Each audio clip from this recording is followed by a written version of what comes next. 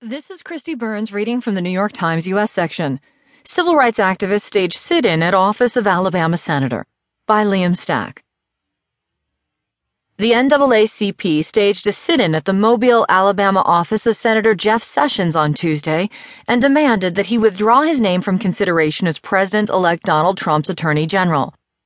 Almost 24 civil rights activists occupied the office around 11 a.m. to denounce what they called the senator's hostile